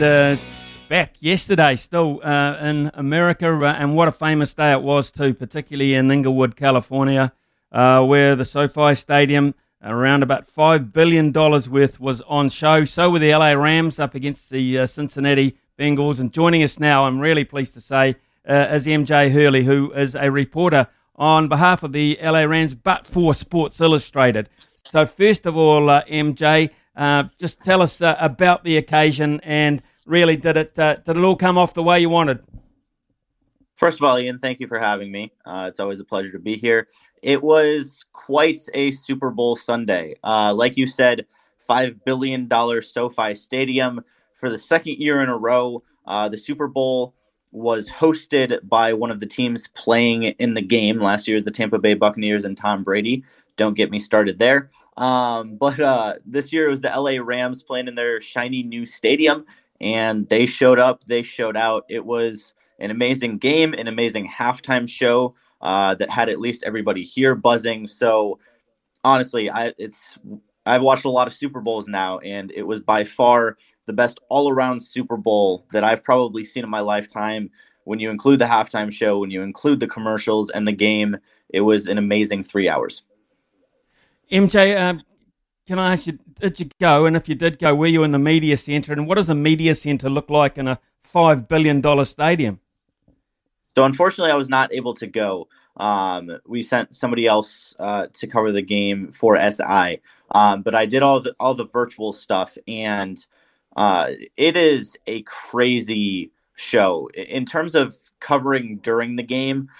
Pretty much there are an incredible amount of press boxes at SoFi. I mean, the stadium is massive. There are so many levels. So depending on the level of your organization, you get, closer or further away from the field. A lot of people had their own individual little rooms because of COVID. But the press gets taken care of very well. And then after the game, there are about 25 different individually little setup podiums where guys like Joe Burrow, Matthew Stafford, Cooper Kupp, Aaron Donald, pretty much everybody that anyone in the media would want to talk to. Both Zach Taylor and Sean McVay talked. So you've got an incredible amount of places for the media to get access to these guys in person and virtually. So I was able to talk to some of them virtually. My friend Nick was there representing SI in person, but it was quite the day. And especially when you've got Los Angeles putting out the Super Bowl, there's nothing more extravagant than you can get here in the U.S. It was an amazing spectacle. As you say, it's the game you wanted to see because up until the last drive, really, it was up for grabs. And Stafford, who I think it's fair to say, Matthew Stafford didn't perhaps have his most clinical game in terms of accuracy. When it mattered, he found it. Yes, he had 2 interceptions. One of them wasn't so much his fault. Through a tad of an errant pass down the middle to Ben Skowronek, who it bounced off his hands, and Bengals picked that one off. And then he had just a bad throw down the sideline that Jesse Bates picked him off in the end zone. That was just kind of an errant heave. But other than that, Matthew Stafford was pretty good. They just couldn't run the football for the majority of the game, which is what a lot of the Rams offense is centered off of. So I've been saying all year, when the Rams struggle to run the football, they struggle to win football games. Thankfully, their defense did so well that they were able to give Matthew Stafford and Sean McVay time to get back into a rhythm. They were able to get that rhythm on the last drive with Cooper Kupp that you were talking about, that eventually put them over the top. But man, Matthew Stafford and that offense did struggle for about 50 minutes. So we hear Cooper Kupp was MVP, was NFL offensive footballer or player of the year as well. But if you're a big guy, if you're a solidly big guy and you pride yourself on defense or the ability to sack people, Aaron Donald was simply outstanding and particularly never better illustrated than the very last 2 plays of the game. So, Ian, Aaron Donald, he was my pick for Super Bowl MVP. I knew Cooper Kupp would get it because he had the game-winning touchdown. His numbers on paper looked, quote-unquote, better than Aaron Donald's. But it's really hard, and especially if you don't watch football often, even for casual football fans, it's really hard to understand the impact Aaron Donald has. And the best way to describe that is multiple times on the last drive for the Cincinnati Bengals, up until that last play, they triple-teamed Aaron Donald. So they have 5 offensive linemen, and 3 of them were dedicated to stopping Aaron Donald. They would rather let somebody go completely untouched, running straight at their franchise quarterback, Joe Burrow, than let Aaron Donald have a chance to, even against 2 guys. So that was the mistake they made on the last play. On 4th and 1, they didn't triple-team Aaron Donald. They didn't even double-team him. And he just blew right through the Bengals offensive line, got to Joe Burrow. But, I mean, the impact he has, even if he doesn't come anywhere near Joe Burrow, he opens up so many opportunities, and that's why the Rams were able to have 7 sacks. Von Miller and Leonard Floyd both had 2. Ernest Jones had another one. So he just makes so many opportunities, and he is just a hulk of a human being. If you ever see him in person, he is just jacked. And I'm 6'3". I'm a bigger dude, and he still makes me feel small. MJ Hurley, we're talking to, who's a writer for the LA Rams, but for Sports Illustrated, and the Rams are his specialty subject. It was really interesting to watch too, the contest between the 2 young quarterbacks. And I'm not sure that Joe Burrow lost too much, did he? He didn't win the Super Bowl, but he didn't lose too much in his performance. He took them close. Yeah, Joe Burrow had a very good game. One of the things I would like to highlight about both quarterbacks is both QBs played through an injury in about the last 10 minutes. Matthew Stafford really badly tweaked his ankle. He'll be okay. He won't need surgery or anything. But it's the type of ankle sprain that if there was a game next week, he would have been very limited in practice all week, and there would have been questions. Joe Burrow probably sprained his MCL, which is one of the major ligaments in your knee, towards the end of the game. And he went down screaming in pain, refused medical attention. So, I mean, Joe Burrow, for a second-year quarterback, he was extremely impressive. Was a little bit rattled at first when the Rams got off to a big start, came back quickly. His defense kept him in it a lot in the second and third quarter, had a great start to the third quarter, fired off 10 points after the halftime show. Eminem definitely gave him a little bit of a pep talk there. So, Joe Burrow was very impressive. And a lot of people are saying, it's only his second year. He will be back. And that's true. He'll probably make it back at some point. But a lot of people said that about Aaron Rodgers when he got to a Super Bowl early in Green Bay. Joe Burrow just has so much competition in that AFC with guys like Mahomes, Herbert, Josh Allen, Lamar Jackson.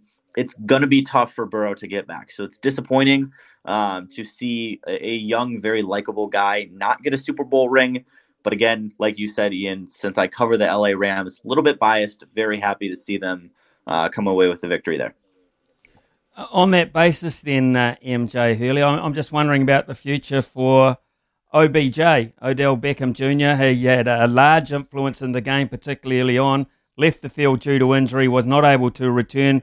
Speculation that might be his last appearance for the Rams. I'm not sure about that. Maybe you have some information on it. So it is all but confirmed that Odell did tear his ACL, and it's the same ACL in his right knee that he tore in November of 2020, also against the Bengals. So some weird, unfortunate luck there. Ian, it's just never good when a receiver who's in his 8th year tears an ACL in the same knee for the second time. Modern medicine is doing a lot of things. And there were actually a lot of guys in the Super Bowl, like Von Miller for the Rams, who have torn their ACLs and have come back. But it's a lot harder to tear your ACL twice and come back the same type of player. So my guess is, I haven't heard anything specifically, but my guess is that Odell probably has played his last snap for the Rams. He got his Super Bowl ring. Like you said, he was the guy early on in this game.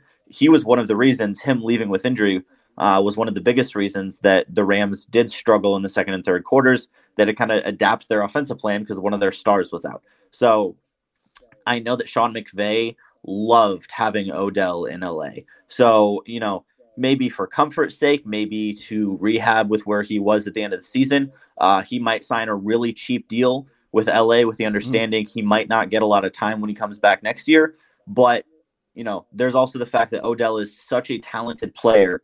It's going to be really hard for somebody not to give him just a little bit of money on the off chance that when he does come back, he looks even like 75% of his former self.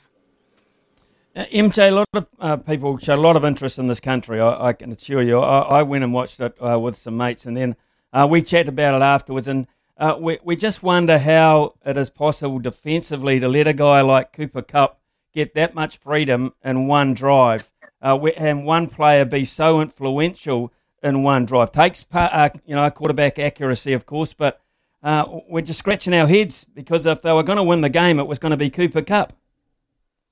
Well, you're very correct, Ian, and that's, so there's two things here. Number one, Eli Apple was the guy that kind of got burned by Cooper Kupp, especially on that last touchdown throw. He was supposed to be covering Odell Beckham throughout the entire game because Odell, and you saw it at the beginning, Odell was supposed to be the guy. He got changed onto Cooper Kupp, and all I have to say about Cooper Kupp is he is easily one of the top 3 route runners in the NFL. So he's just so good at changing speed, changing direction.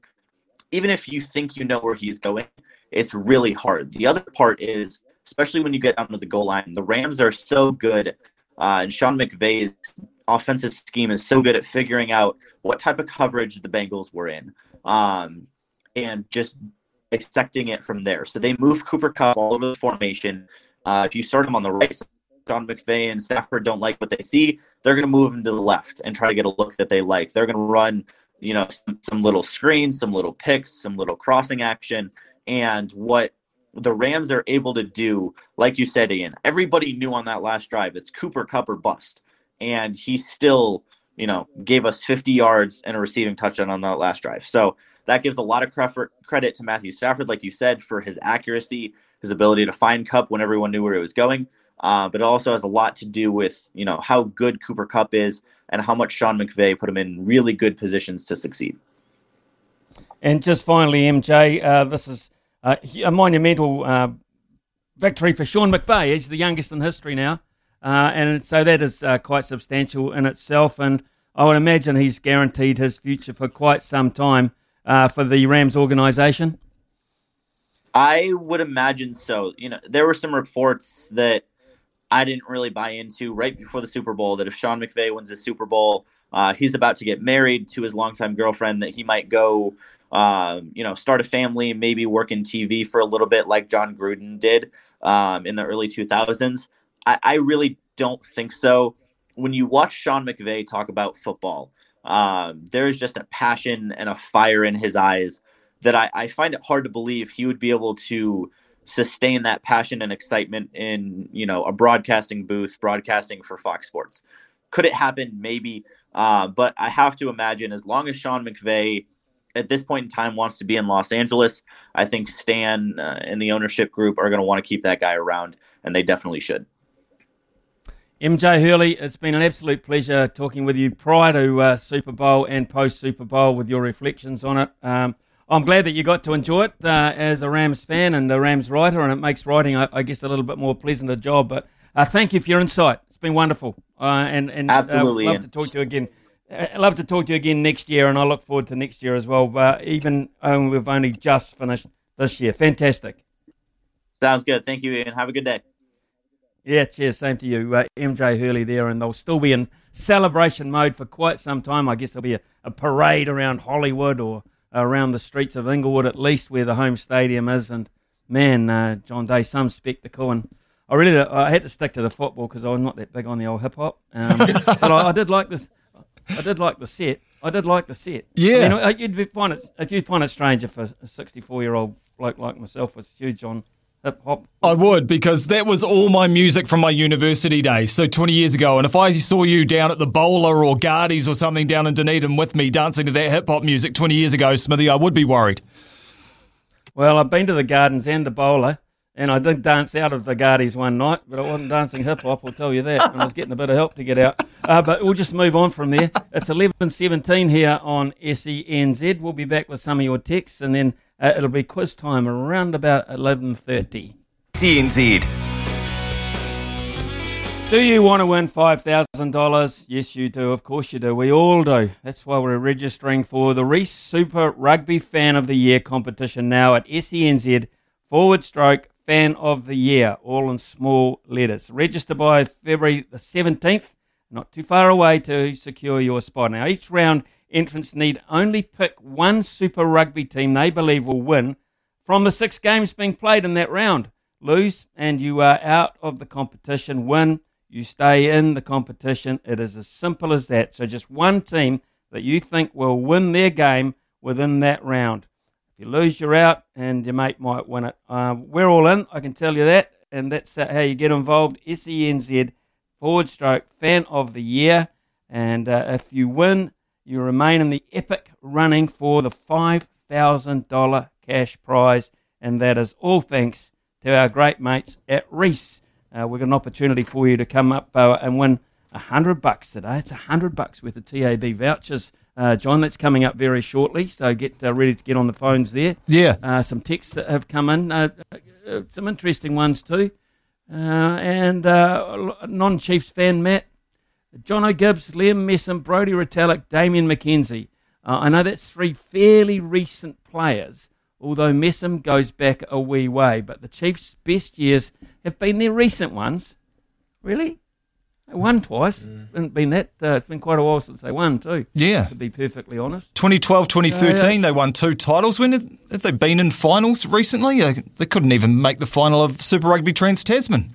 You know? No, so yeah, I'm with you, Matt, but you might have just gone a little bit too recent for one of mine at least. Anyway, here's an interesting perspective from Clayton. Clayton says, why don't we take away Mark Todd's New Zealand titles?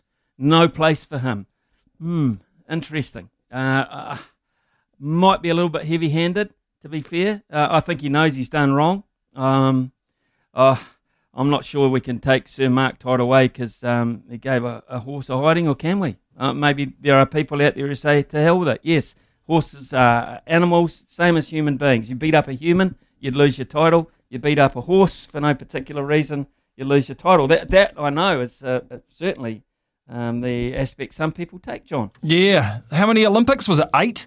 7 or 8 Olympics? And I know it was horrible, and he's been apologetic. I don't think you strip titles for it. You just hope that it brings about change once and for all with what he does and the people who learn off Sir Mark Todd. I'm sure he's got a lot of people in his stable, Smithy, and he's regarded as a guy who knows how to breed a horse, knows how to get a horse jumping.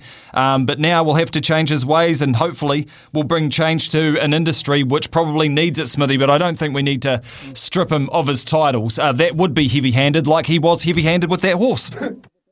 He was very heavy-handed, but he's on watch, isn't he?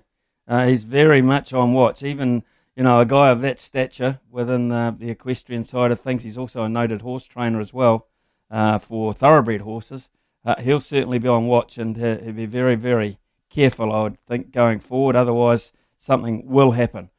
Brian's come in on a couple of matters. Brian, on the issue of quarterbacks, says Mark Stafford. He plays for us. Matt Stafford might be young in terms of quarterback ranks, but at 34, he's hardly a young man. Well, that's true. He's had a history with Detroit and that is not a very good winning history either. But yeah, he was able to get the LA Rams up yesterday. But he's still pretty young compared to Tom Brady. He's got, 10 years on him. Pete comes in with, they had some great players, the Chiefs over the years. When you go into a scenario like this, you find out just how deep they go. Marty Holler, yes. Roger Randall, yes. Hicker Elliott, Tanaro Latimer, yes. So there you go, there's 4 from Pete. I think that's pretty good for as well. Brian's come back as Smithy. Russian cheating, China's human rights, COVID, IOC, Ping. There's no surprises that the 3 most corrupt organisations in the world are up to their eyeballs in this. Follow the money. They're just giving the middle finger to all of us. Interesting perspective, that one. And to hear the views this morning, very strong views of Mark Hinton too, and Kimberly Downs. They're not alone. Everyone's looking along those lines. Yeah, that comment from Mark Hinton, especially about how the IOC have replaced FIFA as the most corrupt sporting organisation on the planet, really hit home for me, because it's not a good look, is it? I mean, it's just crazy that Russia are there and they continue to come up with these positive doping tests, and yet the IOC almost seems like they turn a blind eye. And the whole Peng Shuai thing that you spoke about the other day when she was in the background when China won that gold medal, it's just IOC are just absolutely toothless. And at the end of the day, Smithy, we want fair sport at the Olympics, at winter and summer, or else it turns you off like it turned me off Tour de France when I just knew there were drug cheats everywhere. If I just know that there's drug cheats everywhere at the Olympics, why would I watch? Well, you hope, don't you? You hope. I mean, you hope and pray that the ones that you admire so much, you'll never hear of apart from in their particular events. And that is the issue you worry about. There was a long time there I was so worried about Lance Armstrong, and that came to fruition. But I wanted to believe. I really wanted to believe that Lance was as good as his record suggested that he was. But, of course, he wasn't. And then I really started to worry about Usain Bolt, Yeah. I thought, how can one guy be so superior in this age of great sprinters? One guy be literally meters ahead of the other guys when they're all so damn quick anyway. And I thought, no, please no. And thank God, no on that particular one. So, but that did make me nervous for quite some time. I think they do a different doping program in Jamaica, Smithy. They might. And it works. And I should have had some of it. 11:29 here on SENZ, and it's time to stump Smithy. So get on the line, 0800 150 811. 0800 150 811 is the phone number. $100 from the TAB up for grabs this morning, together with those treasured sleep drops. Ian Smith's had a good match here. Stumped by Smithy. Ian Smith really is top class at his job. The phones are going ballistic on a Tuesday. Everyone wants a piece of that $100 from the TAB, which we are giving away, because yesterday Smithy stumped someone off the last delivery, which means today is a jackpot day, and also those sleep drops up for grabs. Daytime Revive. They are New Zealand's only specialist range of sleep and stress support supplements. Craig from Tauranga, a beautiful spot in New Zealand for summer. How's it going, Craig? Yeah, it's going good. How are you doing? Yeah, good, thanks, mate. Did you manage to dodge the storm at the weekend and get some good weather, or what happened there? Oh no, we had a bit of wind and a bit of rain, but nothing we couldn't cope with. Exactly, mate. All right, so how are you feeling today about winning this quiz and getting the $100 from the TAB and some sleep drops? Well, it's going to depend on the topics that you give me, to be honest. Yeah. We'll see. All right, so your topics are Super Bowl, Winter Olympics, or combat sports. Very niche, Craig. So no cricket or rugby or anything like that. We're going niche today. So which one of those do you like? I wanted supercars. Oh, supercars. Let's go with Winter Olympics. Winter Olympics. Why not? And I think Murph and McIver are back this week, so you'll get your fill of supercars when they come back on air. I think it's Thursday nights with Race Control. So you'll get your fill there, and who knows, maybe supercars will pop up in the quiz later on the week. But right now, Winter Olympics. Question number 1. New Zealand are in 20th place on the medal table with our lone gold. Hopefully another gold today. Go Zoe. Which country is currently on top of the table at the Winter Olympics? Geez, that's going to be a guess. I watched that biathlon, and I think two brothers came first and third, and they were maybe from Norway, so I'll go Norway. Just a couple of chips down the wicket, right in the slot, and away it goes. What a way to get your innings underway, Craig. Smithy, that's impressive. It is Norway. They've got 9 gold, 5 silver, and 7 bronze. I was going to go Germany because didn't Germany scoop the pool in the luge or something, or the skeleton of that? One of those very, very risky ones. I thought they got 4 or 5, so I was going to go Germany, so I'd lost anyway. Yep, and they are second on the table, so you're both very clued up about your Winter Olympics. This is going to be a good little head-to-head, this one. All right, Craig, question number 2. What is the event called when athletes go down head first down the luge? Head first down the luge. Is that the skeleton? Just a couple of chips down the wicket, right in the slot, and away it goes. You just let it slip as well, Smithy. I did give it a bit of a slip, I guess. What do they call it, the skeleton? Because that's, if you get it wrong, what you end up. What I find interesting, Craig, is the double luge, where the guys lie on top of each other and go down. How do you reckon they came up with that one? Yeah, I don't know. That looks pretty cosy, eh? Very cosy, and why stop at 2? You might as well put 3 or 4 on there. But anyway, this is for all the prizes, for the $100 from the TAB and the sleep drops. That's the Manly supporter coming out of them. Don't you worry. Yep, me and Ian Roberts in the double luge wouldn't mind it. Oh no, I didn't say that. Oh no.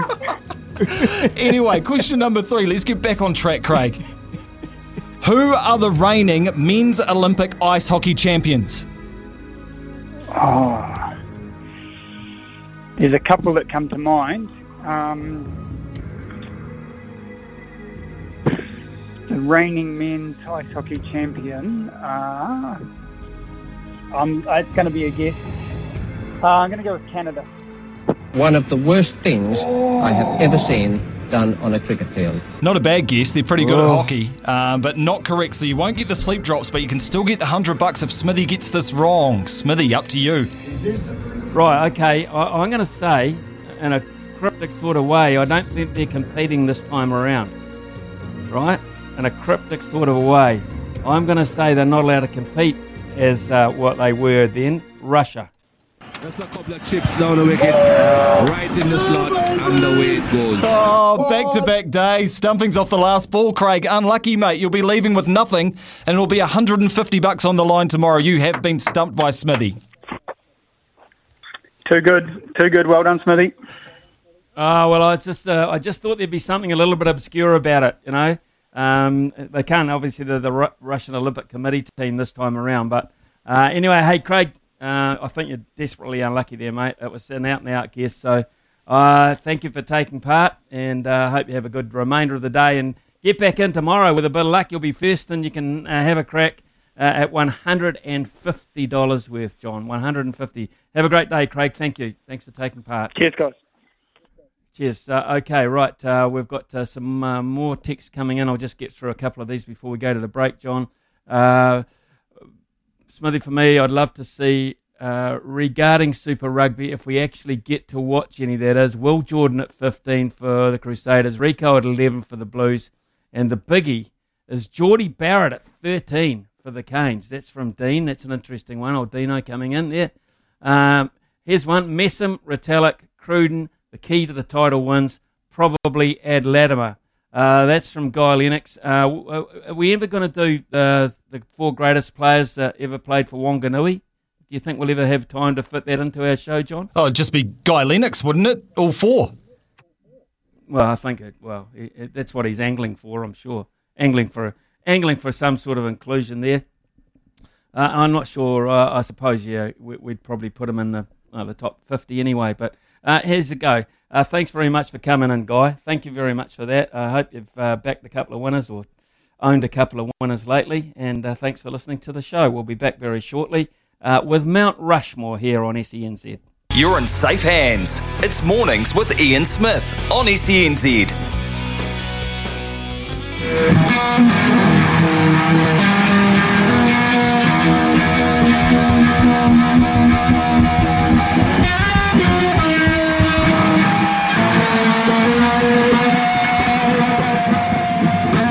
Well, I think it's fair to say there was a totally different version of the Star Spangled Banner played at Inglewood yesterday for the Super Bowl, but Jimi Hendrix would have done a good job too if he would have been there and been live, I'm sure.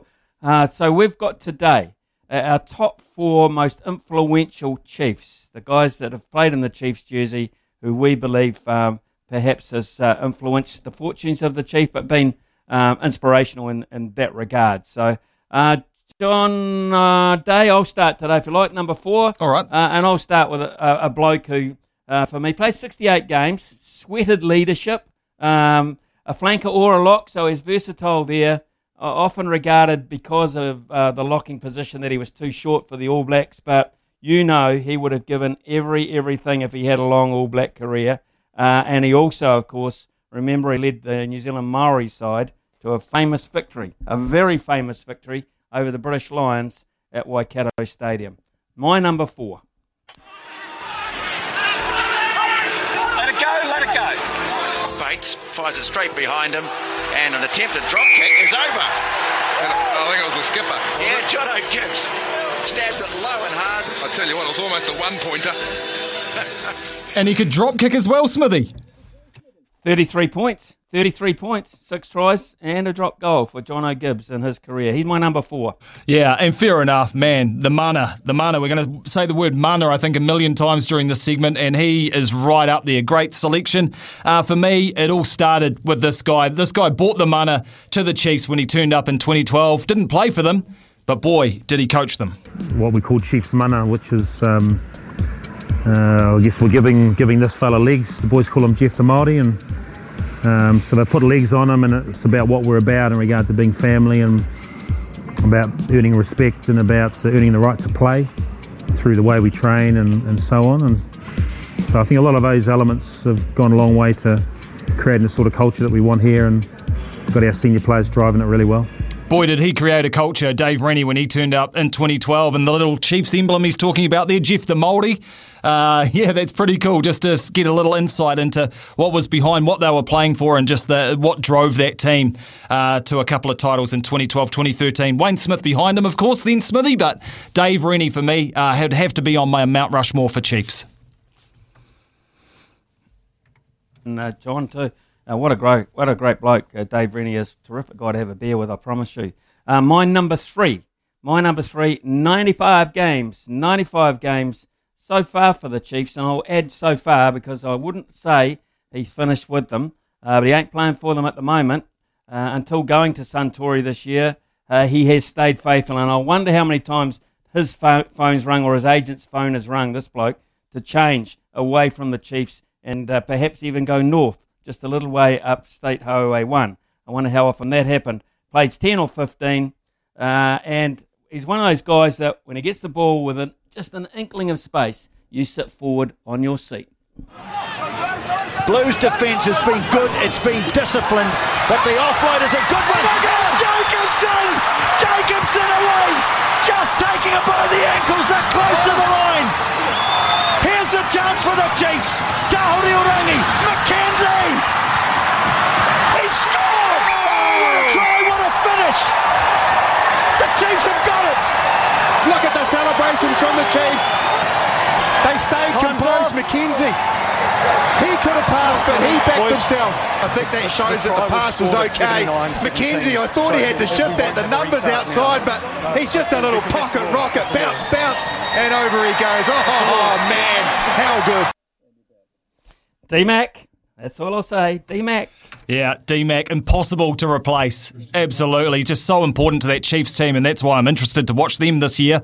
How do they go about replacing D-Mac? My guy, who I've got third on my Mount Rushmore for most influential Chiefs, didn't play too many games for them, only 28. But as soon as he arrived, he certainly made an impact, and he scored for them in their final when they beat the Sharks to win their first ever title. Now they get it wide. Williams!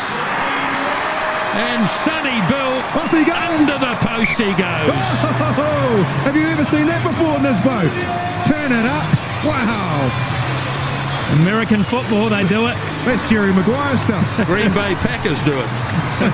Sonny Bill Williams can do it. Well, the dream has come through for the 25,000 because I think if they picked a number to score in the last minute, have the last say, it'll be him. Yep, Sonny Bill Williams, well called from you and Nisbo and Marshy jumping into the crowd. He had that he brought that superstar mentality, I think, to the Chiefs when they were that team who always kind of lost in the playoffs and we gave it a good go and we played razzle dazzle, but he took them to the next level. He was a winner with the Bulldogs, ran away from them. He was a winner with the Canterbury NPC team, didn't fit in with the Crusaders, but boy, did he fit in with the Chiefs. So for me, Sonny Bill Williams is on my Mount Rushmore of Chiefs.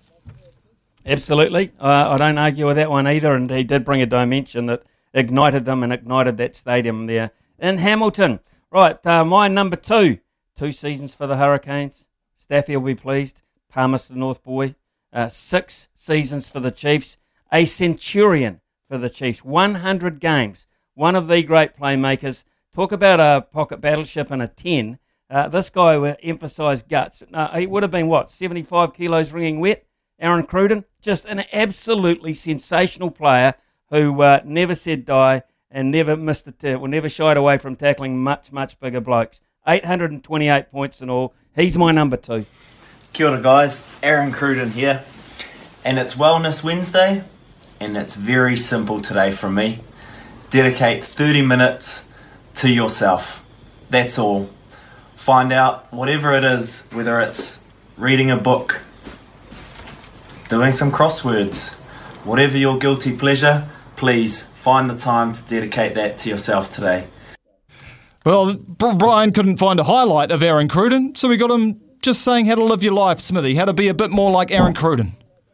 Yeah, well, I'll tell you what, a lot of people have modelled themselves on Aaron Cruden. Did he fight back from adversity and become the great rugby player that he has been? So I don't mind that. I don't mind him at number 2. I didn't have to think too long and hard there. What about you, JD? Yeah, well, this is my number 1 talking about my number 2 because I think, for me, it all changed in 2012. So I've got Rennie, I've got SBW, and another guy also started his career. My number 1's Liam Messam, and this is him talking about my number 2. Brodie Retallick actually, this is back in 2012. Tom Coventry at the time, I don't know if he done it on purpose, but he got the last year's team forward pack to train against the new guys coming in, and we're doing live mauling, and like I said, it was physical, it was full on.